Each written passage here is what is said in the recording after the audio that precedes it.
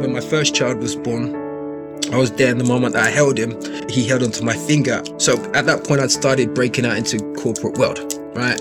And you always going, I don't know about some people, but sometimes you go into the corporate world with, misconceptions or preconceptions about all these other bits and pieces, call them insecurities, whatever. But I guess at that point, it made me recognize, actually, I have somebody here who needs me to be me, regardless of what. So I think it totally changed the way that I viewed things. And then when I had 2 others as well, so I got 3 boys, I'm like, okay, I can't have gone through what I've gone through, the lived experience of a black male in the UK, and then end up with 3 boys for no reason. God has given me these 3 boys for a reason. It's true, you know. This is like, boy, my job is to best help them navigate and not go through some of the things that I went through. I'd like to understand a bit more about about the journey behind it. And to kick things off, I was looking at your Instagram and I saw a post. You said that 7 years ago, you had a dream, then life happened, and then you started 2 years ago. And that's when, and now it's coming to fruition. What was that dream 7 years ago? So 7 years ago, so just to give you a little bit of background, so I have 3 boys. They are 13, 11, and 9 now. So growing up, I always had challenges around finding toys that look like them. For me, based on my background and some of my life experiences, that was a very important thing. And so when I didn't see it in the marketplace at that point of time, I was thinking, hey, need to start something like this. But yeah, life happened. So I had some life challenges to deal with and stuff. And then, yeah, at the end of that process, even though I didn't have the means or all the other bits and pieces, I felt very inspired again to pick it up, to pick up the dream again. And like I said, even though I didn't have all the resources and everything out there, I believe that sometimes when your faith is strong enough, life shows up, and life showed up. So yes, so 2 years ago, we started the journey, and we only released it to market properly in September gone, but that 2 years was spent prototyping, working, finding suppliers in China, manufacturing process, back and forth about, make this better and all of that. So yeah, so that's kind of the journey. Why did you think it was important to find toys that looked like your boys for your boys? Well, like I said, being a father, I recognized before I'd even done the research, there's something that I knew from my own personal background and some of the journeys that I'd been on and some of the explorations I went on as part of my life journey as to who I was and how I had picked up certain ways of thinking. And I recognized that actually toys play a major part of that. The fact is children become what they see. The other side is when they are omitted from something, then it's like, well, okay, that's not for me. And I've never wanted to set that context for my children. So in terms of books and everything else, it's been important that they see themselves represented. And also, as we know, from Piaget, who, is meant to be the father of child development, we know the impact of toys and play and all of those things in terms of how children form their own self-identity, not only about who they are, but all who they are in relation to the world. There's also many other studies that I found out later in terms of actually children who play with toys that look like themselves do better in school, go on to, do better in their careers and all that. So for me, it became a major, major factor. Growing up, did you have any role models yourself that you looked up to? When you talk about like children being able to, they become what they see. What did you see? So growing up, predominantly, so I grew up initially in East London. I came from a Nigerian family, which meant that I was exposed to a lot of my culture and people from my culture, but I couldn't contextualize it. The majority of what I saw out there was not looking like me. And so, yeah, I think in many ways there came a period of time when I used to ask myself the questions when I was young, like, why am I black? Why not? Why, like Billy or all these other people and all this stuff that I'm seeing on television.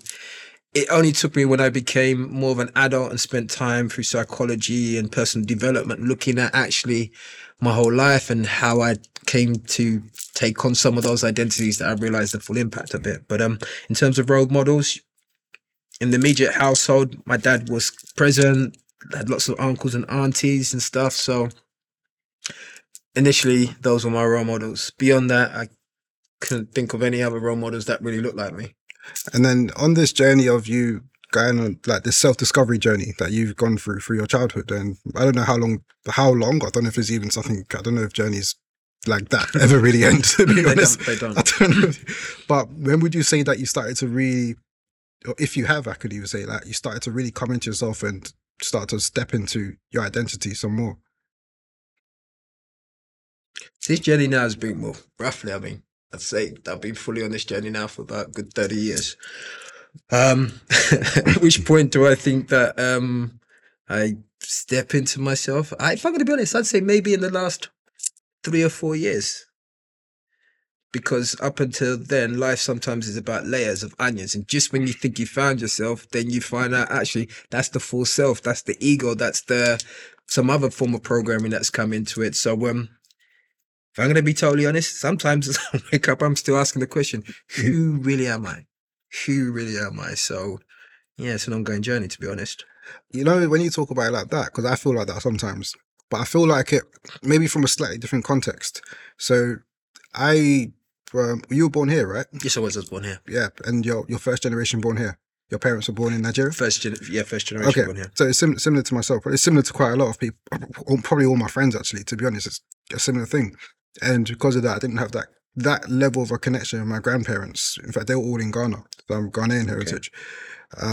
And my maternal grandfather, in particular, but all of them, because you hear stories here and there, I think it would have been so good to, you know, especially my grandfathers, both of them, but they both passed away before I could meet them. But it would have been so good to sit down and talk to them and all of that. And then my maternal grandfather, he was the foreign affairs minister in Ghana. Right, okay. But you know, and I see pictures of him doing XYZ and traveling and that kind of thing, but I never got to chat to him. And me on my journey of like trying to discover myself in a self-discovery piece, I felt like that would have been so key because, like you said, you become what you see, or maybe what you have exposure to and that kind of thing. And I never did. But then what helped me was reading particular books and coming across people and seeing facets of myself in maybe some other entrepreneurs, or I read Kwame Nkrumah's autobiography. Okay.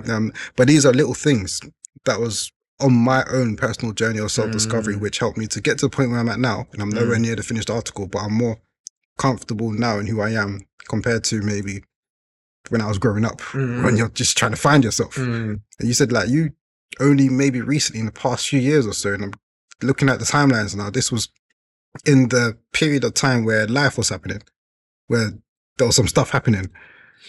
Correct. So you go through some challenge and then you overcome it. I don't know, you're learning through the challenge, I suppose, and all of that, and then stepping into who you are. What role has challenge, like life challenges, played in you being who you are today? I am the product, I would say, of my life challenges. So I came from, I was born here. At the age of 10, I was taken to Nigeria on a 6 weeks holiday. You might know it from Ghana. I'm sure there's many Nigerians out there who they know what's coming next. Anyway, yeah, 6 weeks holiday finishes. They're taking me looking for schools. And I'm like, hang about. Hold on, I got a school, right? Like holiday's done. There's Manda, there's Sapinda. All my friends like, it's like, no. So I'm taken to school. My mum comes back here because she took sick. So, cut a long story short, I was thrown into a situation at the age of 10 whereby, you know, the family had split up. I had to go and live with my gran, didn't even speak the same language. So I'm thrown into a whole new culture. Left to kind of more or less defend for myself. And prior to that, I told you that, you know, obviously I had some people in the household, but I didn't really have any role models. But at the time, it was like a nightmare for me, because it came with many challenges, understanding a new culture, being ripped out of your existing world and all the things that you knew. But afterwards, for me, it was a total blessing because it gave me a context of who I am in a way that I could never experience. Being in Nigeria, growing up in Nigeria, seeing people who look like me, understanding how people overcome challenges and aspire to different things, that was really good. Then when I came back to this country, me and my dad, this is at the age of 14, we weren't really getting on a lot as well. So at the age of 16, I left home. I joined a gang and got myself into all sorts of different things that I had no business getting myself into. So once again, through those challenges, I think you start finding about who you are. I think through those challenges, you get a chance to sometimes see your ego at play. But then afterwards, you get a chance to see, actually, there's more to you than that. And yeah, my life since then has had many other different challenges. Um, went for a divorce and all of these type of things, and when you got children involved. But the point I'm making is I think that each time I go through these challenges, you find out a little bit about yourself that you may not have known. And sometimes you're just like, wow. Um, I'm a big fan of that saying that, you know, I think it's Mother Teresa who says that quote that God never gives you more than you can handle. It's just every so often you're like, whoa, God, you've got too much faith in me. Just stop that right now. Yeah.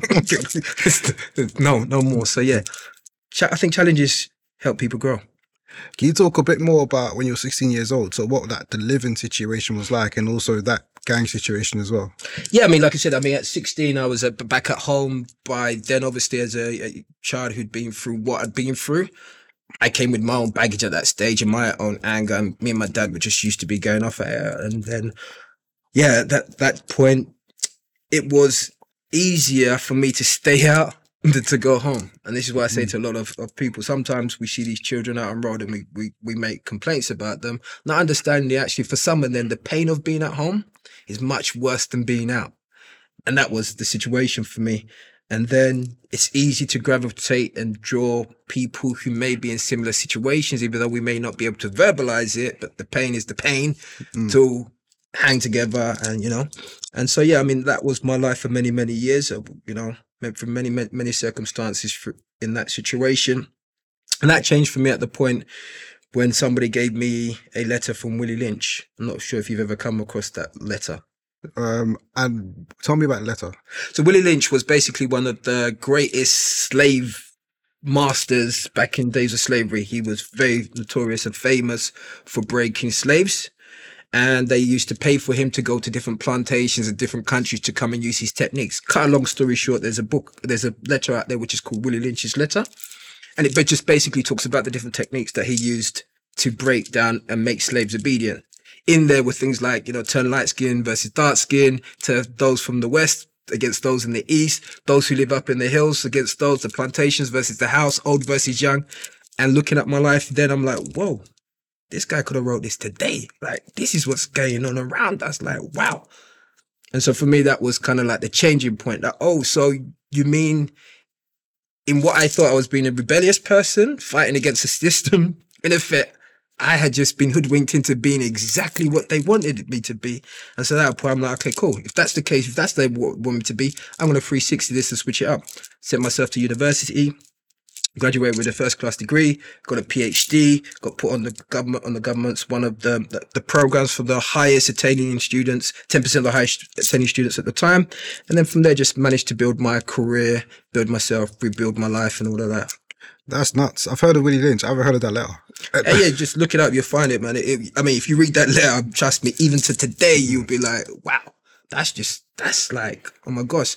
So even after that, I'm like, wow, this guy must have been great at what he's done. Because he also says in there, actually, if you do this properly, it will go on for generations. You won't have to do nothing anymore. Yeah, because as you're speaking, I'm thinking of things like colorism and all that. It's still a thing now. It's still a thing. They talk about hair, everything. Look at the postcodes wars and all of that. It's just like an extension of the same thing. You're like, wow. That's nuts, man. Speak to the power of education. How did fatherhood change your perspective on life? Fatherhood totally changed my perspective. So I've got 3 boys. I've been a hands-on dad since day one. I'm a co-parenting father now, so I have them just under 50% of the time.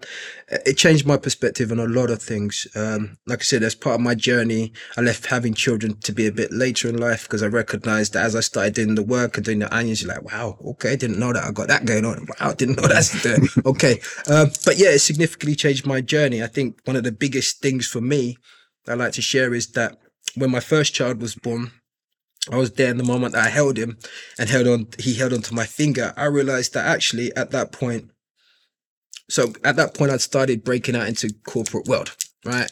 And you're always going, I don't know about some people, but sometimes you go into the corporate world with, misconceptions or preconceptions about all these other bits and pieces, call them insecurities, whatever. But I guess at that point, it made me recognize, actually, I have somebody here who needs me to be me, regardless of what. So I think it totally changed the way that I viewed things, and it changed the way my responsibilities. So I gave up a lot of stuff, to be hands-on, dedicated to my kids. And then when I had 2 others as well, so I got 3 boys, I'm like, okay, I can't have gone through what I've gone through, the lived experience of a black male in the UK, and then end up with 3 boys for no reason. God has given me these 3 boys for a reason. It's true, you know. And this is like, boy, my job is to, it's best help them navigate and not go through some of the things that I went through. With Meebe now, yeah, you said you started it. So you had the dream 7 years ago, and then you started to work on it properly 2 years ago. What happened 2 years ago? 2 years ago, so I'm very spiritual. I believe that, you know what I mean? I got inspiration from God. It was like, now's the time. I'm like, nah, God, look, the money ain't there. You see what I've just gone through. I'm just trying to pick up. Now's the time. Okay, how am I going to do that? How am I going to do it? Okay, step out in faith. And like I said, in the stepping out of faith, he opened up the doors, but the money was able to come in. Everything else, because up until now, it's been just bootstrapped. So all of those bits and pieces and the opportunity, the great people, opportunities like this. So yeah, that was basically it. It was more for me. It was more of a step out in faith type moment. Okay. And then whilst you've been working on it then, and over the past couple of years, have you faced any points in which your faith was rocked? So like challenges and any particular setbacks? Oh yeah. I mean, like I said, you're bootstrapping, so at the end of the day, trying to finance it. Then I also do my other business, so you're trying to juggle those type of things as well. Initially putting it out there, as you know, with any business, you may not always get the response that you want. So sometimes you're like, oh gosh, my gosh, have I just sunk everything down the drain? Whatever, what's this? What's going on? Like, you know what I mean? So I think that comes quite often, but I think as most entrepreneurs will say, I think that's part of the journey. With Meebe, so is the concept is very interesting in the sense that well, the business in of itself is very interesting, it being an inclusive toy brand, but when I read the description about it, it sounds even more interesting because Okay. it's like you're bringing in your corporate experience into, from what I understand, your corporate experience as an agile coach into how you work or how you run Meebe. Correct. Now, if I keep it real, I didn't even really know what an agile coach was. I know the term. I see it all the time. I see agile coach. I see scrum master. I had to Google it quickly. And be like, Fair enough. what is it exactly? So I know what I'm talking about. So in a nutshell, you know, Agile is really about helping organizations to be able to make better products and services, get them to market quicker, ensure it's the right thing, that's the right offering, and reduce the risk associated. So it's just really about how do you get the right product and service to market quicker. You have the other additional part that we live in a complex world right now, so things change very rapidly. So in a fast moving dynamic world, how do you actually know what's the right thing to do and when to do it? And so that's what my speciality is, which I've been doing for the last 15 odd years, which is working in large corporations to help them to relook at how they make products and services, which sometimes involves, you know, organizational redesign, retraining people and all of that so that they can deliver stuff quicker to market. So with that, how do you bring that experience as an agile coach into what you're doing now with Meebe? Like how do you take the skills you've got from there into this entrepreneurial endeavor? Sure. I mean, one of the key things. So, are you familiar with Lean Startup? The book? The Lean Startup concept. I've read the book. So okay, so you know what it's talking Yeah. about. So in effect, it's just that same thing. Is well, actually when you have an idea, how do you look at your own cognitive biases and actually find some form of way that you can go out there and constructively validate it at different points. So traditionally, in some traditional businesses where people might have had an idea, people might go away and mortgage their whole house and put everything into it because it's such a great idea. Yeah. But there's no data behind it. So really, this is more of a data-driven approach. So for example, you'll see that at the moment, we've got 3 products out there and the 4th one as well. But those are just initial kind of what we call MVPs, minimal viable products. They are there to actually test, gauge, get feedback from the marketplace about actually like this, don't like this, so that as we create more and more products, you can take that feedback in and make better and better products.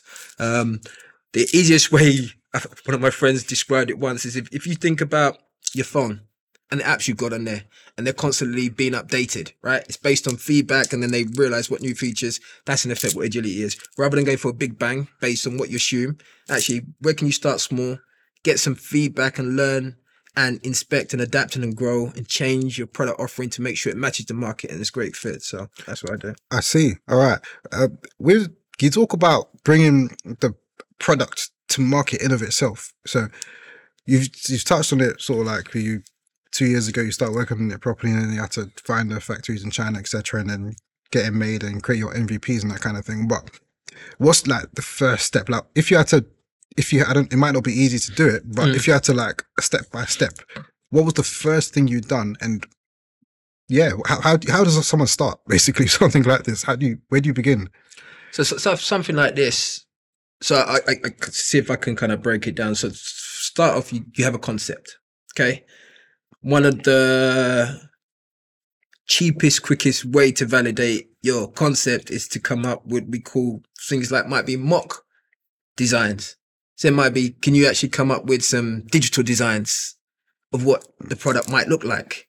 Can you then take it out into the marketplace of your target market and actually speak to some people? Hey, what do you think about this concept? Would you like it? What would you change around it? So if you think about it, what's the cost to change something digitally? Nothing, right? So straight away, you're saving money and time.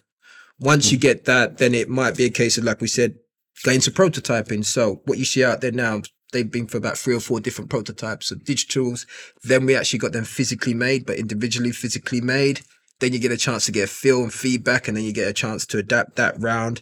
So then you go through that type of process, and even down to marketing, your marketing messaging, A/B testing actually, is this the right message? Because if you think about it, the type of product that we have, so Me Be stands for the Me I Can Be. The intention is because we recognize, or we believe, that every child should be able to see themselves in the toys that they play with. And it's easily to look at some of those things and instantly think, oh, it's just a black toy just for black people. Well, no, it's not. It's because it impacts the whole of society. Yeah. My children have white friends. Those white friends, when they want to play with their toys and mimic my son, or hey, it's me and my best friend, what have they got to demonstrate that? So it has a big impact. So once again, even things like testing, how do you actually find a message which is not telling some people this is not about you, it's actually making it inviting and opening? So you have to go through many iterations of testing it out, even down to suppliers, manufacturers. You might try this one, doesn't work, that one, before you make commitments and, tie yourself into to different contracts and stuff. So yeah, it can be takes a lot of mental space, a lot. Yeah, I can imagine. And then you're doing this alongside being a parent, co-parenting, and also working as well at the same time. Correct. How were you juggling everything at the same time? That's a good question. I always ask people, don't ask me how. When I've done it, ask me how did I do it? Because to be honest, sometimes I don't know. But I mean, look, you got to do it right. My consultancy business, it's my bread and butter. So, and it's also what funds me. So, got to do it. My kids, that's not a discussion point. That's like, that's got to be done. And then maybe I feel driven and inspired, and I believe in the vision and the impact that it can have. That's got to be done. So yeah, sometimes it's a good juggling act. Some days it's a terrible juggling act. It's on the floor, it's a mess. But hey, what can you do? Okay, great. Then in the last couple of years, then, when you've been working on it and bringing it to market, iterating slowly and getting feedback and changing things here and there, have you faced any major setback or anything that you've had to overcome? Maybe it's a supplier issue, or... Yeah, I mean, you've had a number of those supplier issues, people who say that they can do stuff and you pay them a chunk of the money that you don't have and they don't deliver. So, yeah, negative pushback and, demoralizing comments and all those type of things. So we've faced all of those type of challenges. Yeah, but you keep pushing through and we're still here. So, and the vision is much bigger than that. So I guess it's just, like I said, I'd like to just say it's part of the process, right? What's the goal and the vision? The goal is this. I mean, like I said, recognizing the big impact it has in terms of child development. Number one, want to be able to make it easily accessible, right? There's a couple of goals. First of all, I mean, think about the schools. Think about the hospitals. Okay. And I know people work in these environments. I know teachers said to me, actually, we've got over 75% children who are non-white. But actually, now you've mentioned it, we ain't got a single non-white toy. That's a bad thing. And then when you think about the government's every child matters policy, which is intended to make sure every children has access to all the type of same services and all the things that are intended to make them into the best version of themselves, that's an issue. Think about the hospitals. Children are in a place whereby they need some form of comfort at the lowest. How many hospitals out there actually have multicultural toys? Think about libraries. So the intention is actually to be able to get it into all those spaces. Definitely believe that children, when they go into public spaces that offer children's services, they should all be able to see themselves. Should be just pretty standard. And then the next end goal is obviously to get into some departmental stores and places like that and just make it easier. Part of the reason why I started this journey was because, like I said, when they were growing up, it was a nightmare to find stuff. In fact, if I did find some toys that are black toys or were meant to represent black, I'm like, really? Nah, I'd rather they don't have nothing. And like I said, I went for a period of time where I used to just buy them animals or fantasy type things. It's like, I don't worry about it. You can never be a draft, son. It's okay. Don't be intimidated by it. But yeah, so I think that's kind of driven that. And what's the feedback been from, like, particularly from the children, your children and other children who have interacted and come across the products you have? The feedback has been great. I mean, my boys, I'm building a company with them. They've been the main focus group initially, so they're the ones, I don't like that, Dad, that's not good, or why don't you put that on there? Okay, cool. This is the fourth prototype, son. Now, well, all right, fine, let's go get another one done. So they've been very key for that. And I mean, it's been great in terms of the feedback that I've been receiving from the children, but also I think what's been great is hearing from the parents, because they share things like about how the child might be just taking that toy everywhere with them now and sleep with it at night, and they can see a significant impact. And so that's really kind of the vision. We want to be able to have, I've seen what it's done to my children. I want to be able to share that with the world. Like, it's something small, but it's big. Yeah, of course. And what's been your biggest learning through this journey with Maybe? Just because people like your idea doesn't mean that they will buy it. And I think the biggest journey is that it's not good enough just to have a good product or service. You've got to be able to sell the sizzle, not the steak. I.e., we've got to be able to get people to emotionally connect with whatever the product or service is in order for them to engage with it.